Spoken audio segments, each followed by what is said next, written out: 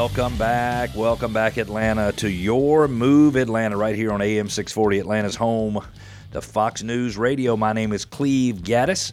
In addition to being the host of this radio show, I am a full-time real estate professional, helping buyers, sellers, investors, and landlords make the best decisions possible in buying, selling, or investing in real estate anywhere in Metro Atlanta. My family has been in real estate, Alfie. This coming March, it will be 33 years.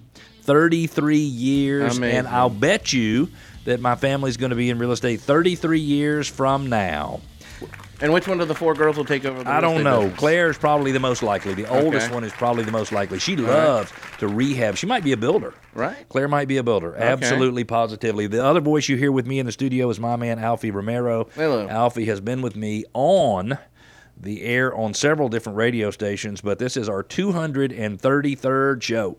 Wow, look at that. That what an accomplishment there we've Yeah, it's done kind of over exciting. I love that. I appreciate the fact that you keep on showing up, Alfie. here. I'm still here. So here's what we're going to talk about. We're going to talk about natural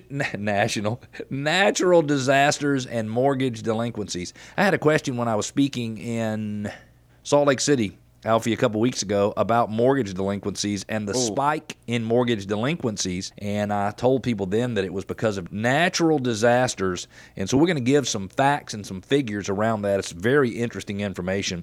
In the second segment of the show, expert advisor John Birchfield with Brand Mortgage will be on talking about the Georgia Dream program. Questions from two different clients, Alfie, who use the same program, and the answer's different to both of those clients. What? Interesting. Wait, Two clients, same question. Try that again. The answer's different. That's exactly right. And it's very interesting. So if you've got a Georgia Dream program loan that helped you with down payment assistance and you're a home buyer, homeowner who had one of those, we're going to talk all things Georgia Dream down payment assistance program. In the third segment of the show, 9 unreasonable repair requests your buyers should skip. It's an article from Missy Yost in the news. And I'm going to, Alfie, not only tell you what Missy thinks you should and should not ask for, but I'm going to give you my opinion. And I will tell you on a good bit of the 9 items, she and I disagree. Okay. She and I disagree. It's probably because our market in Atlanta is different than the market other places. It's our market is different in Atlanta than it is in La La Land. Is that okay to say that on me? Sure. No, I shouldn't say that. Oh. I shouldn't say that. Then in the third segment of the show, we're featuring McGinnis Reserve in our neighborhood scouting report.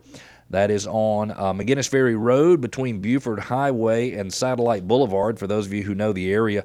And then we've got a question from a listener in Dunwoody who wants to know if he should get a 15 or a 30-year mortgage. We're going to explore that because the answer is, in a lot of cases today, Alfie, is not what you think it would be. Because in most cases, you would think that getting that 15-year mortgage makes all the difference in the world and is what you should do. But in a lot of cases today, that is simply not the case. Let's go in and look at natural disasters and mortgage delinquencies. CoreLogic's chief economist, Frank Nothaft, discussed the increased prevalence of natural disasters and the impact they're having on the housing market. He said that stats show serious delinquency rates in the months following natural disasters. Listen to this, Alfie. Within 3 months, there's a huge spike in serious delinquency rates on mortgages, and it happens even on those properties that didn't have any damage. The serious delinquency rate in Houston, Texas, before Hurricane Harvey, not last year but the year before, right? Not last year, not 2018 but 2017, I think. Yes. Yeah, before Hurricane Harvey was less than 1%. However, serious delinquency rates rose to 2.5% less than 6 months after the storm. Wilmington, North Carolina saw serious delinquency rates increase from less than 1% before Hurricane Florence to 1.8%. So in Houston, they increased 2.5 times. In North Carolina, Wilmington, North Carolina, increased almost 100%. California town Chico and Santa Rosa both saw serious delinquency rates rise to 1.7 and 1.5% respectively 3 months after wildfires. Both markets had serious delinquency rates under 1% before the fires. Residents working in a disaster-damaged area will often find themselves without any income they were expecting to pay their bills.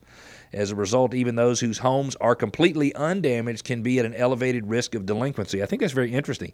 So if you have tornadoes in an area, like the tornadoes that were in Dallas recently, even the homes that are not affected, that whole community is affected. And I'm saying this because the only delinquency problems we have in the U.S. today are because of natural disasters.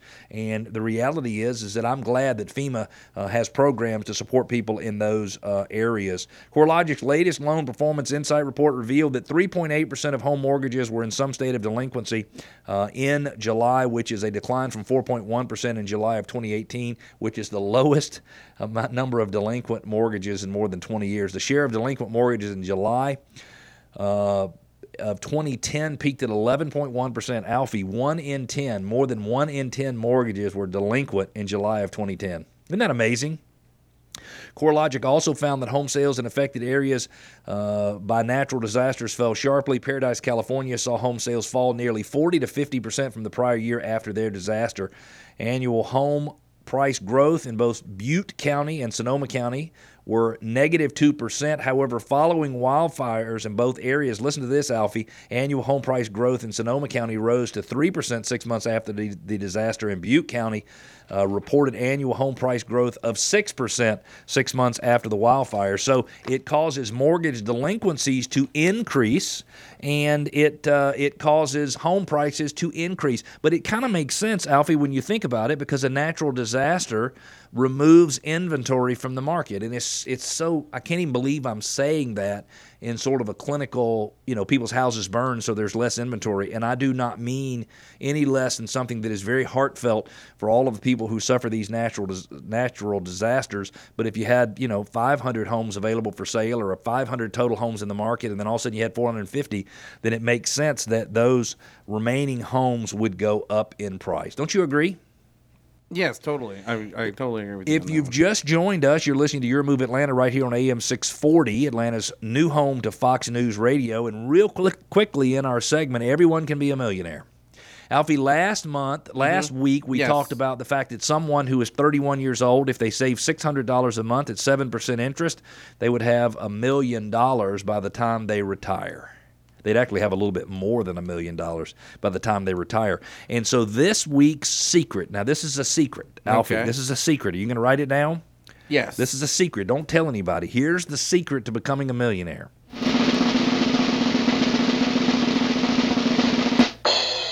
Spend less than you make. Oh, how about that? Spend less than you make. Alfie, I know you sometimes get disgusted by the amount of money some people spend and the fact that they don't save money. Yes. And it's hard to understand the importance of saving $300 or $400 or $500 this month. But if you did it every single month, in the case of our lady from Salt Lake City who was 31, who now knows she needs to save $600 a month every month until she's 65, and if she can earn 7% interest, she will be a millionaire. And so the reality is spend less than you make and always pay yourself first. So how much money should you save? I think you ought to save 10% of your gross income, not your net income, your gross income. And just think, Alfie, if you and Kimber save 10% of that gross income and you figured out how to do it every month, just think how much money you'll have when you're 65 years old. And let's be clear, neither Alfie or I think that when somebody has money, they're better than somebody else, right? Oh, yeah. Well, not because we both know people who have money who are total. Is it okay to say it on the radio? I don't think you could say that. Oh, you can't? We can bleep. Will you fix that? Will you go back and fix that? Do we have a 2-minute delay or a 10-second delay? We're good. We got it. So the reality is we don't think having money makes you something, but the reality is we want to make sure that everybody is on their way to being a millionaire. Hey, at Gaddis Partners RE/MAX Center, we have what's called a property repositioning program. We combine that with a customized maximum value. We basically take your property from being here from a price standpoint, maybe a B, and we move it to an A and help you get more money. To find out more, go to Your Move Atlanta, YOURMOVE Atlanta.com, YourMoveAtlanta.com. Click on Sell Your House for $16,000 more. Put in a little information, and we'll get back to you right away. Stick with us through the break. We got John Birchfield, Brand Mortgage, coming up when we return.